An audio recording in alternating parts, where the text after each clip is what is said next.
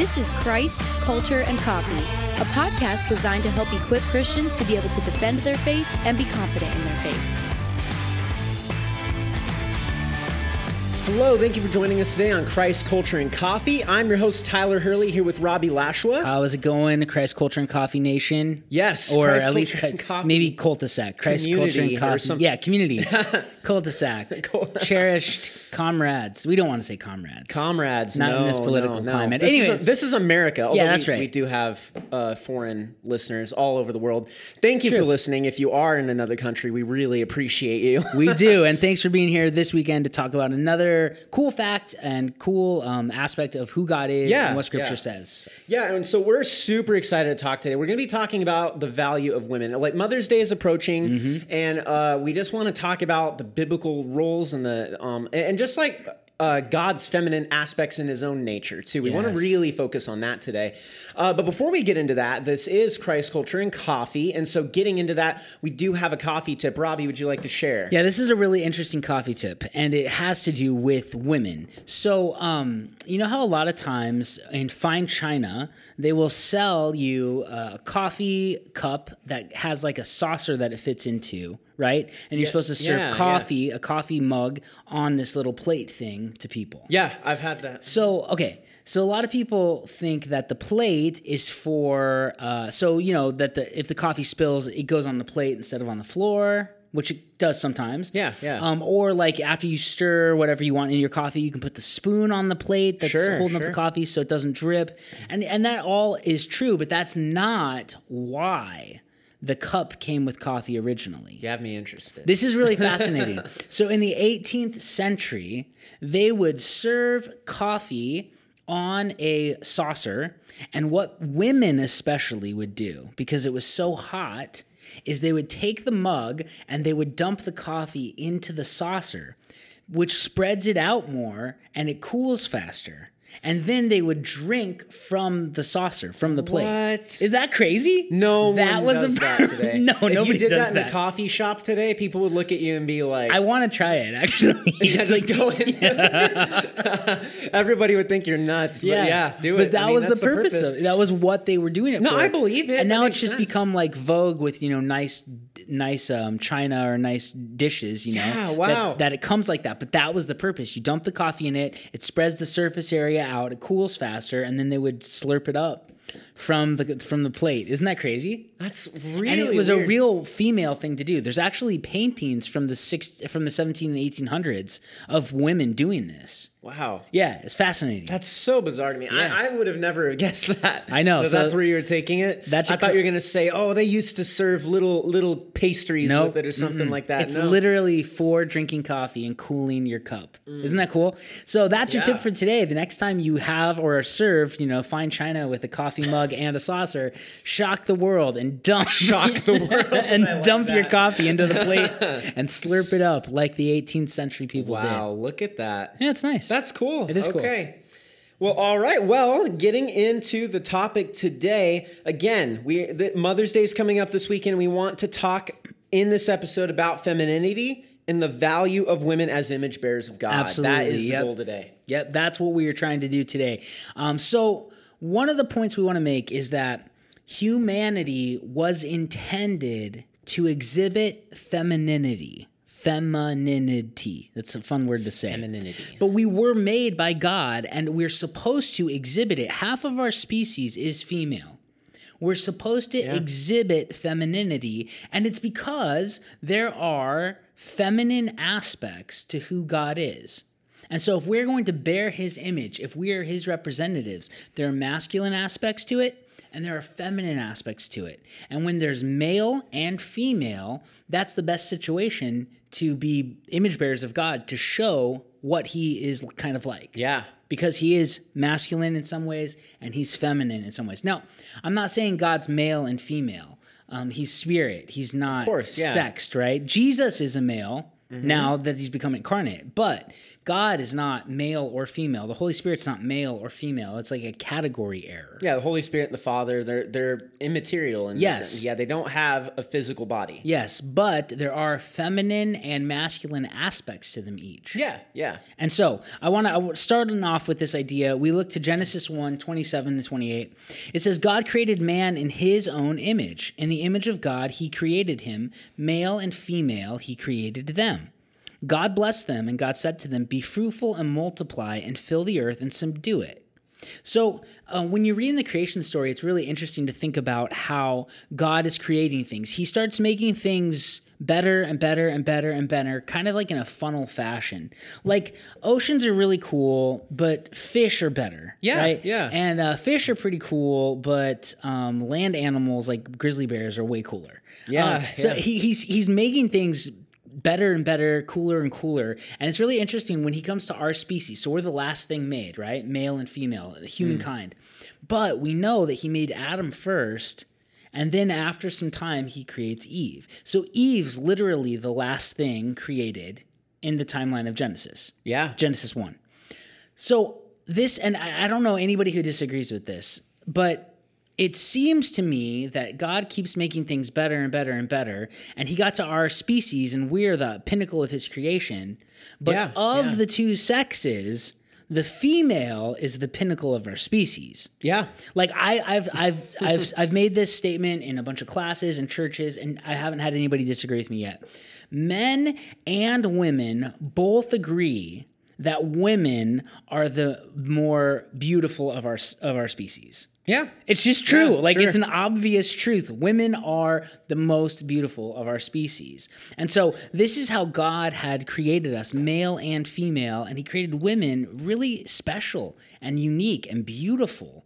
And again, we want to honor who women are today. And so Genesis 1:27-28 shows us God intended to exhibit femininity in our species. Yes, exactly. I mean, the very first blessing given to humankind, too, was to be fruitful and multiply, right? Mm-hmm, that's right. And the process of pregnancy and birth was part of the original design for human beings. Yeah, it's not part of the fall. Yeah, right? exactly. It was intended from the beginning. It was intended. And so you see, motherhood is possible because God blessed us with the ability to reproduce. And that was a big focus.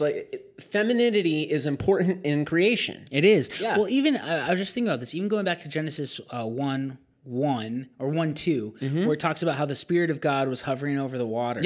Yeah. The word hovering is a feminine word, and it's interesting because there's like this creative potency, femininity there.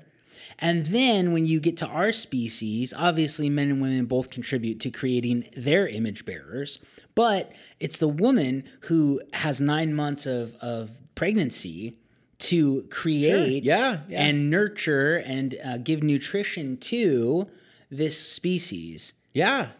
In a similar way to how God created things. It's very cool. It is very cool, and that's a good thought. It's just the whole focus too that we're trying to bring out here. It's that it's clear that women are being involved in the process of creation is another example of how God shows that femininity is important in creation, in that process. Yeah, Yep, it was intended. Yeah. Now I do want to mention something.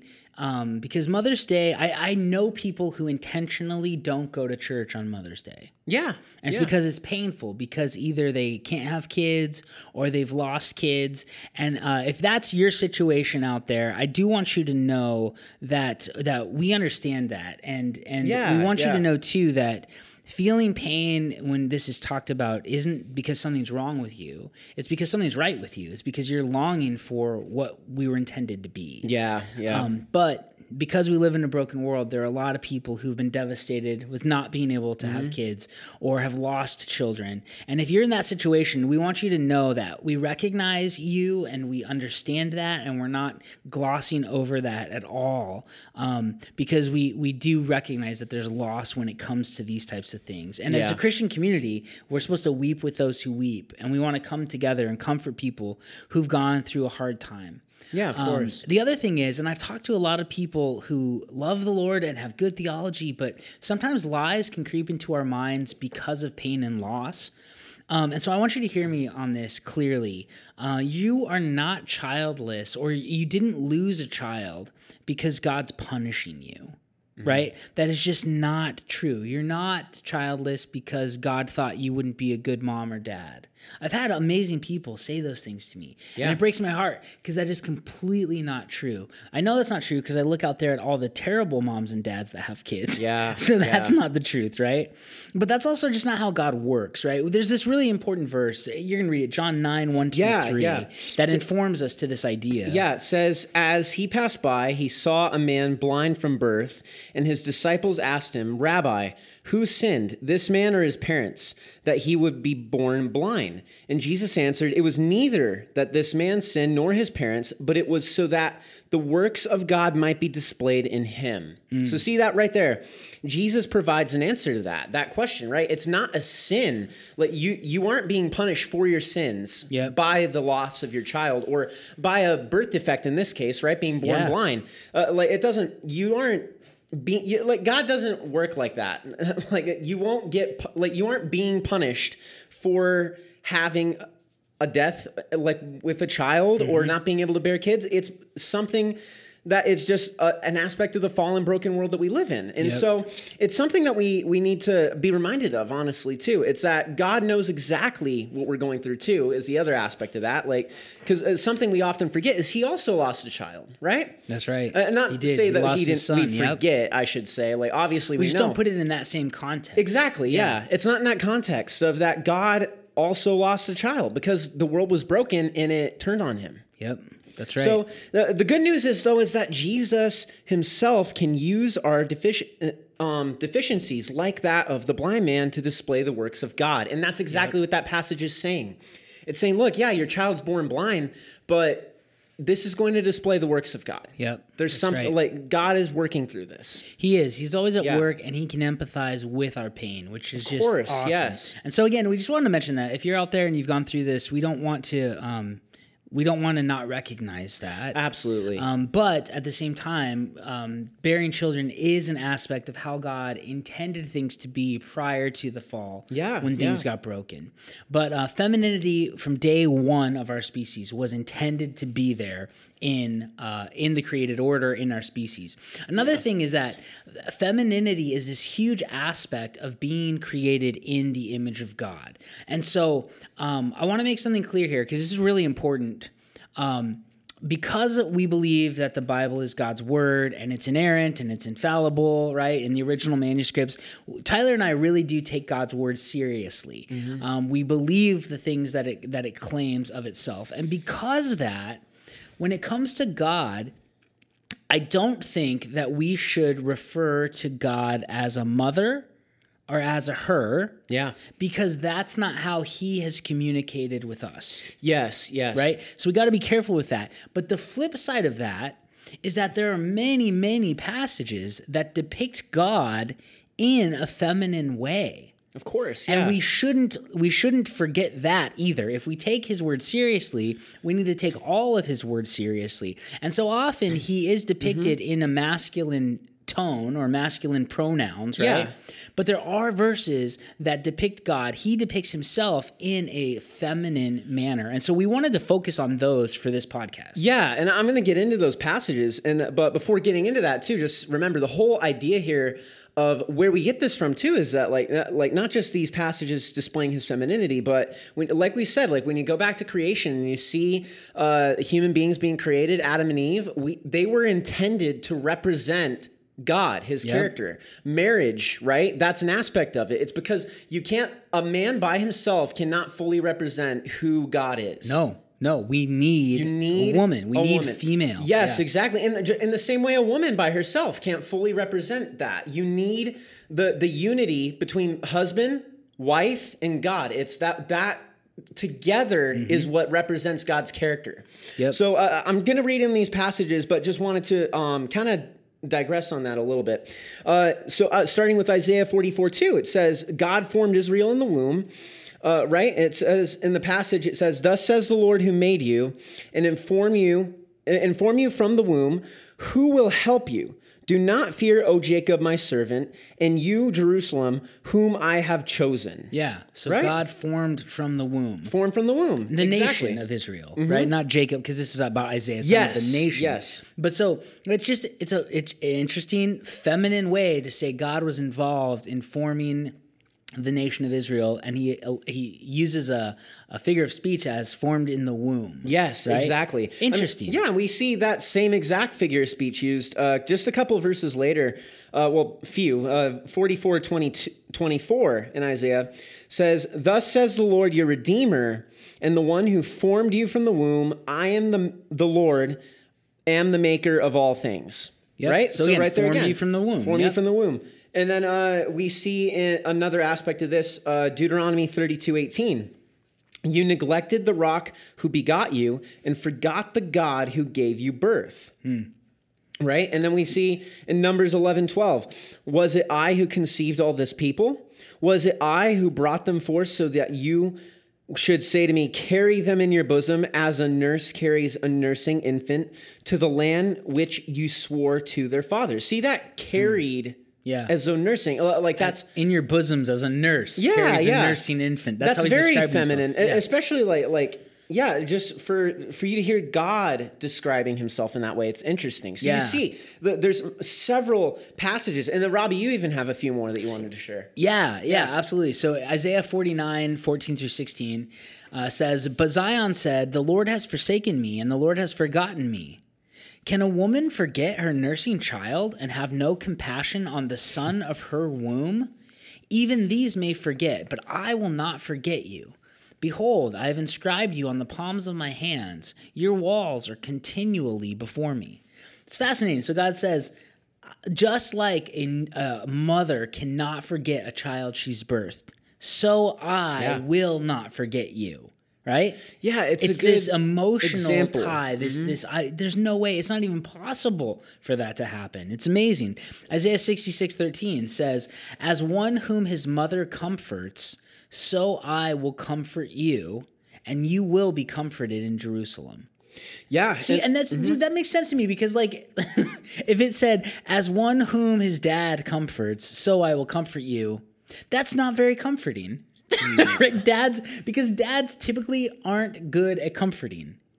Yeah. What are dads good at? They're good at saying, "Suck it up. Come on, get up off the ground, rub it out. You're going to be fine." And they can push us to be, not because they're mean, but they can push us to be tough because there's a masculine aspect to that where we need it. But man, the comfort of a mom. Who would you rather have helping you when you're sick, Tyler? Your mom or your dad? My mom, yeah. Of course, everybody does that. Yeah. My mom. Why? Well, because she's gentle and she's nice and she puts a cold towel on my head. And my dad will be like, "Are you still alive? Okay, cool. See ya." I mean, it's just like moms and dads are different. Men and women are different. Right? Yeah. And so it's better that God says he comforts us like a mom comforts her child because exactly. that means so much more than a dad comforting his child. Yes, that's so true. And then we see more examples. This one's maybe even a little bit more tangible for some people in a lot of ways. We see Jesus compares some feminine aspects. In Matthew 23:37, says, "Jerusalem, Jerusalem, who kills the prophets and stones those who are sent to her. How often I wanted to gather your children together, the way a hen gathers her chicks under her wings, and you are unwilling." Think about that. A hen, the way a hen gathers her chicks under her wings, like he's saying, "I wanted to gather all of you together." He's saying, I'm like that mother hen. Yeah, isn't that weird? It is weird. It is. Like, I think weird is an appropriate way to describe that because it is. It's strange. Like this, like Jesus, like who's this man who's like tough. You envision like God, right? Incarnate. It's like, oh, this masculine type. Yeah. Well, sure, like he is, but like he's displaying a feminine side and saying like, I'm nurturing you. I want to nurture you in the way a mother hen gathers. her chicks. I wanted to do that in the past because he existed prior to his birth. Sure. That's right. And then we see Jesus also referencing some Old Testament passage where In Ruth 2:12, it says, "May the Lord reward your work and your wages be full from the Lord, the God of Israel, under whose wings you have come to seek refuge." So see, there's some comparison there. Old Testament idea of coming under the wings of the Lord. Yep. And then in Psalm 17:8, "Keep me as the apple of the eye, hide me in the shadow of your wings." So see, he's touching on this. So in this statement, he's also establishing, he's like, look, I've wanted to do this in the past. And he's trying to refer, like, I'm God, right? Yeah. Like, I am the one who is coming, who wants to comfort you. Yep, absolutely. We also see feminine aspects to how Jesus even explains salvation for us, right? And this is such a common passage that we kind of forget the feminine aspects, the aspects of the femaleness that come from this passage of John chapter 3, verses 3 through 7. So I want to read this to you. This is obviously Nicodemus comes to Jesus, is talking about eternal things. Eventually, Jesus gets to John 3:16, right? But listen to what he says to Nicodemus in John 3 through 7. Jesus answered, and he said to him, "Truly, truly, I say to you, unless one is born again, he cannot see the kingdom of God." Nicodemus said to him, "How can a man be born when he's old? He cannot enter a second time into his mother's womb and be born, can he?" Jesus answered, "Truly, truly, I say to you, unless one is born of water and the Spirit, he cannot enter the kingdom of God. That which is born of flesh is flesh, and that which is born of spirit is spirit. Do not be amazed that I said to you, you must be born again." So we are born by our moms, right? Yeah. And Jesus comes and he says, if you believe in me, then you'll be born again. Yeah, that's right. Right? It's a feminine aspect of rebirth. And we talk about it in Christian circles all the time, rebirth, or I'm a born again Christian.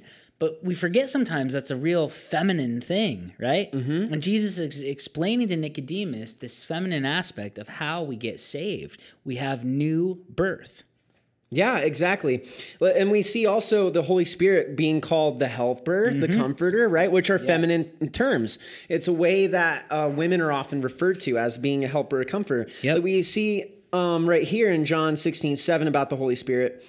But I tell you the truth, it is to your advantage that I go away. For if I do not go away, the helper will not come to you. But if I go, I will send him to you. So there we go, referring to the Holy Spirit as the helper. Yep. But then we see in Genesis 2:18, this is what's interesting.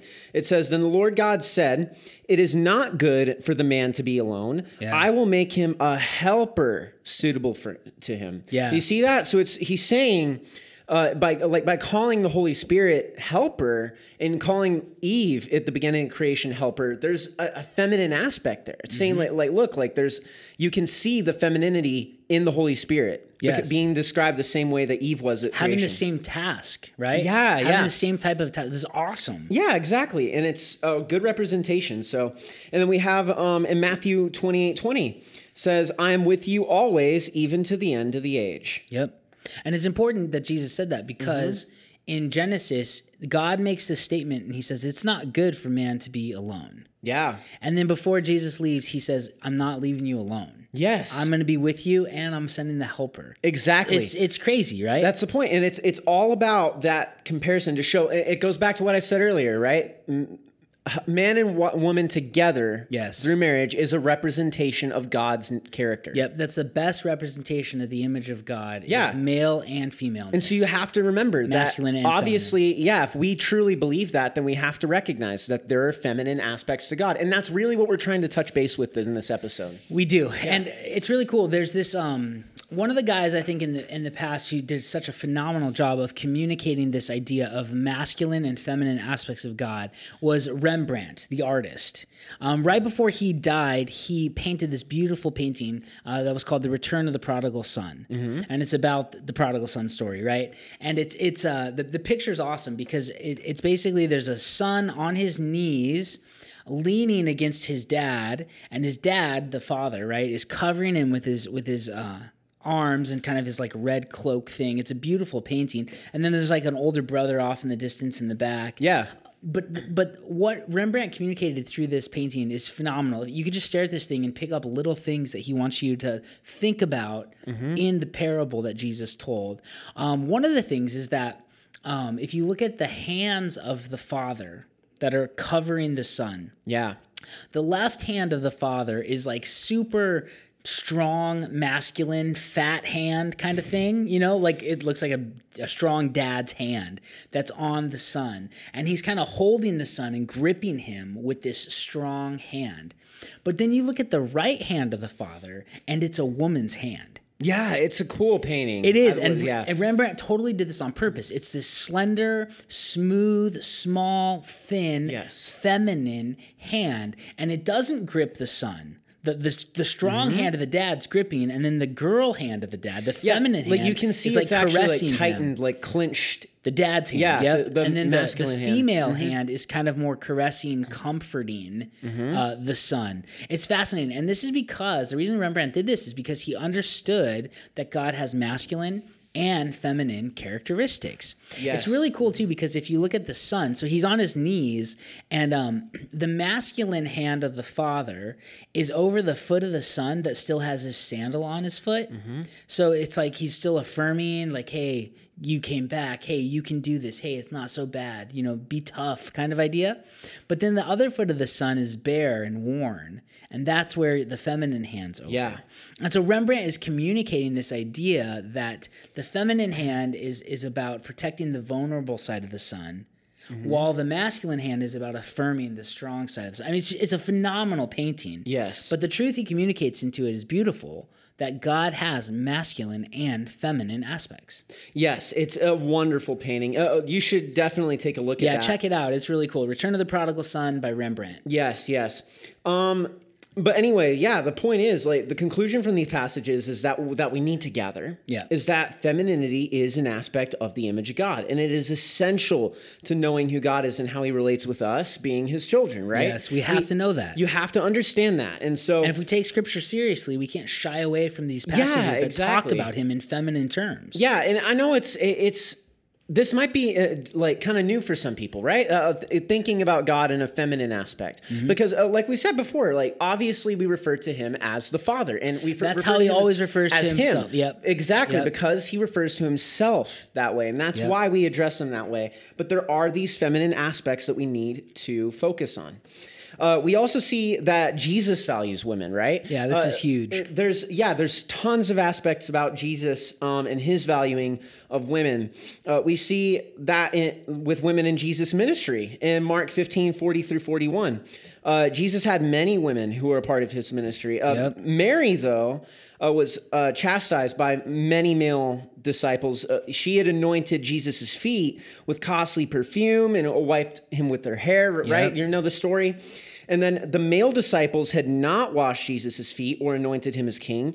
But this amazing woman, right, through this, like, going against the social norms, got on her hands and her knees, and she used her own hair and washed his feet because she recognized who Jesus was. And Jesus valued that, right? Yeah. Like he chastises his disciples. Yeah, exactly. Right? He's like, she did what was right by me. You jokers didn't. Yeah, he's like, look at this. Like, this is a representation of someone who loves me. And clearly, like, you're not serving in the way that you should. So that's kind of the idea there. So it's really cool because he's giving her that respect.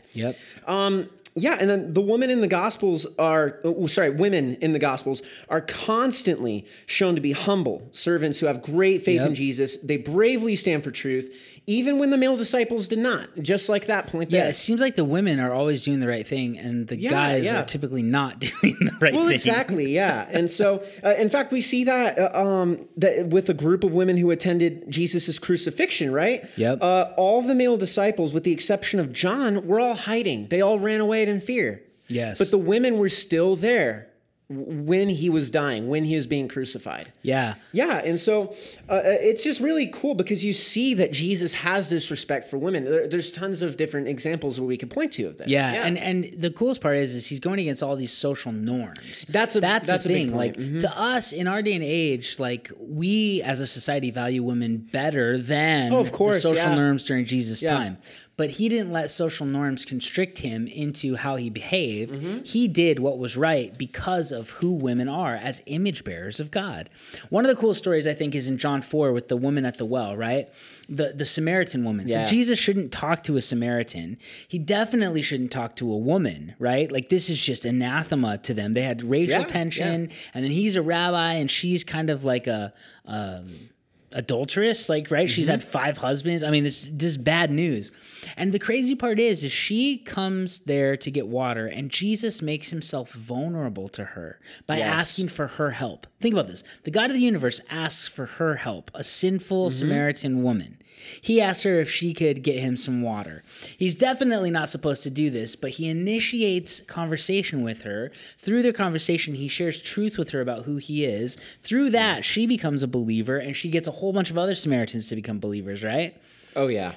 And it all goes back to Jesus believed that the proper treatment of women was more important than the social norms of his culture. It's fascinating. Yeah, this he is cared who more about Jesus is. that. Jesus values women. And that's absolutely right. And then this one's probably one of my favorite stories. Is about how Jesus took good care of his mother, Mary. Like when he is on the cross in John 19, 26 or 27, he literally uses some of his last breath to make sure that his mother was taken care of. That's right. Yeah, I'm going to talk about that right here. Like one of the 7 sayings that Jesus said was, "Woman, behold your son." And he said to John, "Behold your mother," right? That was the focus of some of his last words was make sure that, John, make sure that my mother is taken care of, right? As like his dying last breath, that's what he was doing. Like it's just so crazy. Like It is crazy to that. think about how he's, in his moment of torture, he's focused on taking care of his mom. Like a man, like what value for her, right? Yes, what love yes. and respect he had for her. To have that deep love and compassion to honor her Yep. while he's being tortured is phenomenal. Yep. Another thing that we see that is amazing is that the first people to witness the resurrection of Jesus were women. The first people to recognize the greatest event in human history were women. Yeah. What does this say about the value of women? He didn't appear to Peter. He didn't appear to James. He didn't appear to Paul. He appears to Mary and the other women first. They, at the time even, were not credible witnesses in court. Well, that's People the thing, didn't believe that women could give testimony. It was like you had to have 3 women against a criminal for it to be accepted as testimony in court. Yeah. But Jesus doesn't care about that, and he entrusts the most significant event in human history to women. Yeah, if he really wanted to make it easy, he could have just gone straight to having his first appearance be in front of men, because then they wouldn't have to fight and like convince people. Yeah. Right? But no, he chose women because he values them, and he knew that there would be significance in that. So, Absolutely. Yeah. So Jesus values women. So we see that femininity was intended to be a part of our species, that it's an aspect of being created in the image of God, that Jesus valued and lifted up and dignified women in a culture that didn't.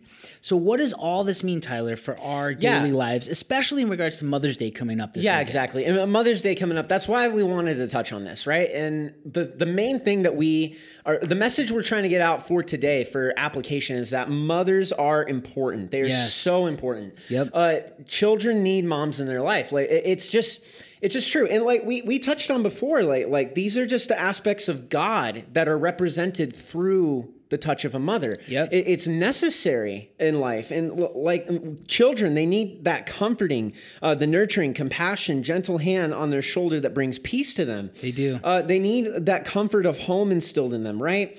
And moms, like you may feel like, hey, I'm sure there's tons of moms, if not like every mom out there, that feels like they're just giving all of their energy to their kids. Oh gosh, and kids suck the life out of you. They do, yeah. And because you are giving all of your energy, because that is your design, and you are doing something great out of that. And it's something that needs to be recognized. And that's why we have a Mother's Day, right? It's to acknowledge mothers for giving all their energy to where they're just completely spent on pouring out every aspect of their love to their children and taking care of them. Well, and think about it. They're giving their life for others. Yeah. Like literally, like being chauffeurs and being personal chefs and being the laundromat and being the maid and being the right on and on, being the comforter. Isn't that something that describes God? The comforter. It is, yeah, right. Yeah. Is being the healer, being a physician.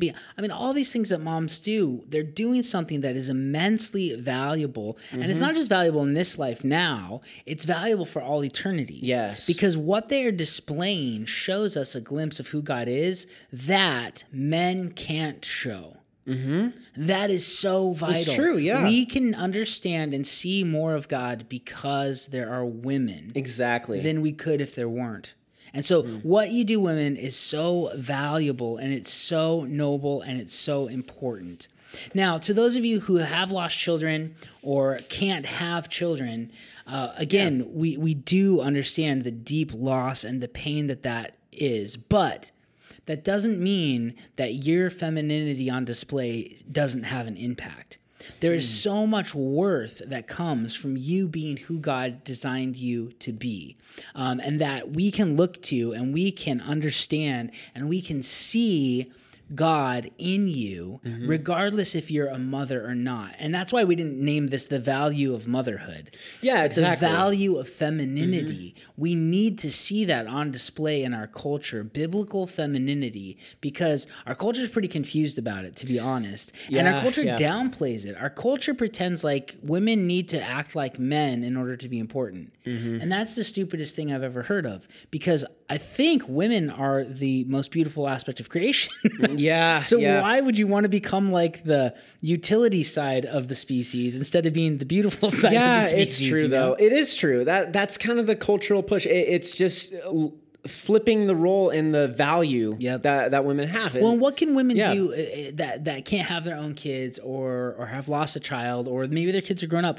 Tyler, how can they exhibit these things and help people in life? Yeah, well, the thing is there's so many children out there who need a good woman to represent like that mother figure in their life, right? Yes. And that's the thing, like you, and it's not that hard to find. Like seriously, it's unfortunate, but it's not hard to find kids who are looking for that, who need that.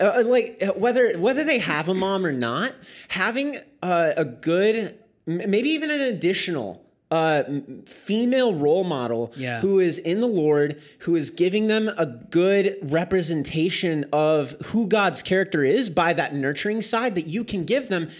There's kids out there for you to do that if you don't have children of your own. It's so vital. Like you can do this through being a youth mentor. You can do this by maybe just seeking out a friend or like someone who you know through family who could just use a friend or someone who needs nurturing, who needs to be loved on and poured into. Discipleship, right? That's essentially what it is. Right? And really what you're doing is because again, with the rates of divorce and single parents, single moms in our society, so many kids aren't seeing the feminine aspects of God because they're not really seeing the feminine aspects of our species. Yes, and they desperately need that in their lives. And so that is a way that you can be a huge role in their lives by seeking that role out and fitting that for them. Yep. And now we want to switch gears a little bit here and talk to the men in our audience, right? Because we have about a 50-50 split in people who listen to the show. Guys, there is an epidemic in our society of the mistreatment of women. Right?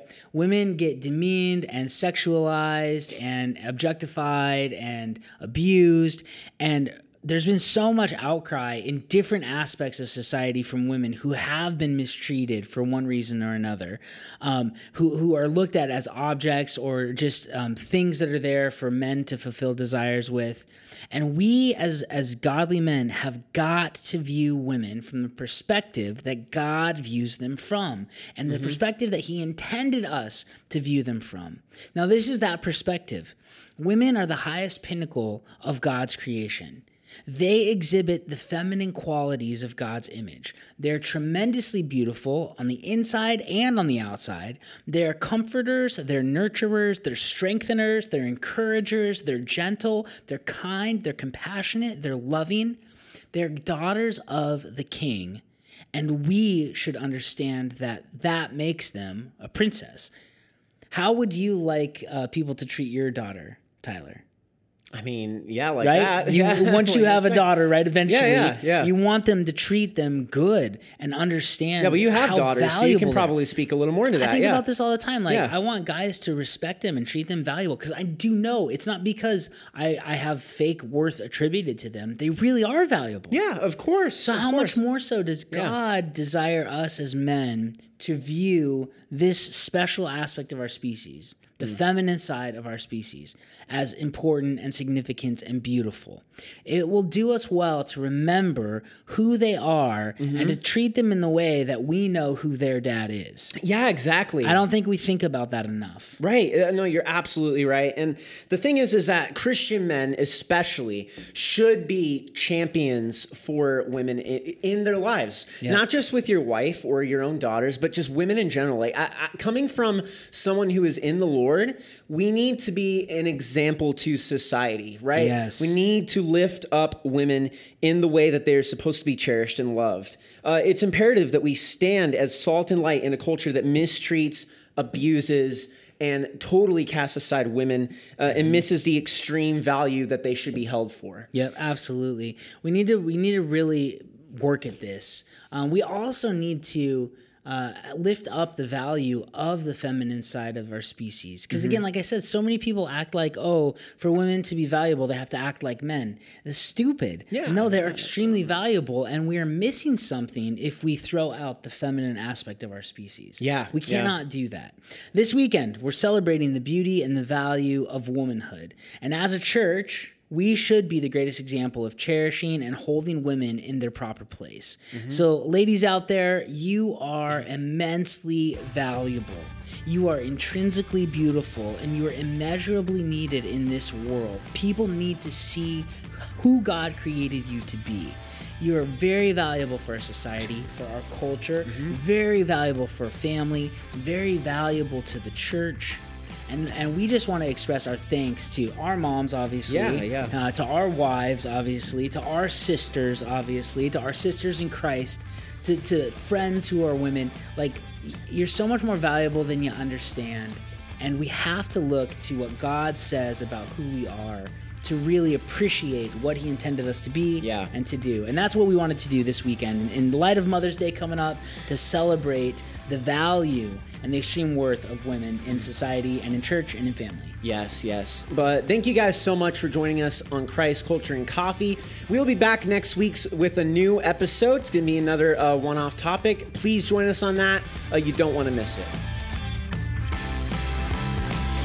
If you enjoyed the show and felt that this podcast was beneficial to you, please be sure to subscribe and leave us a 5-star rating on Apple Podcasts.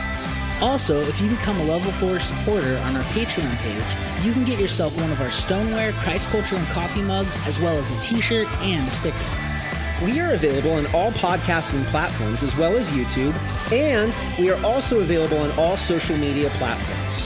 Thanks so much for listening to Christ Culture and Coffee.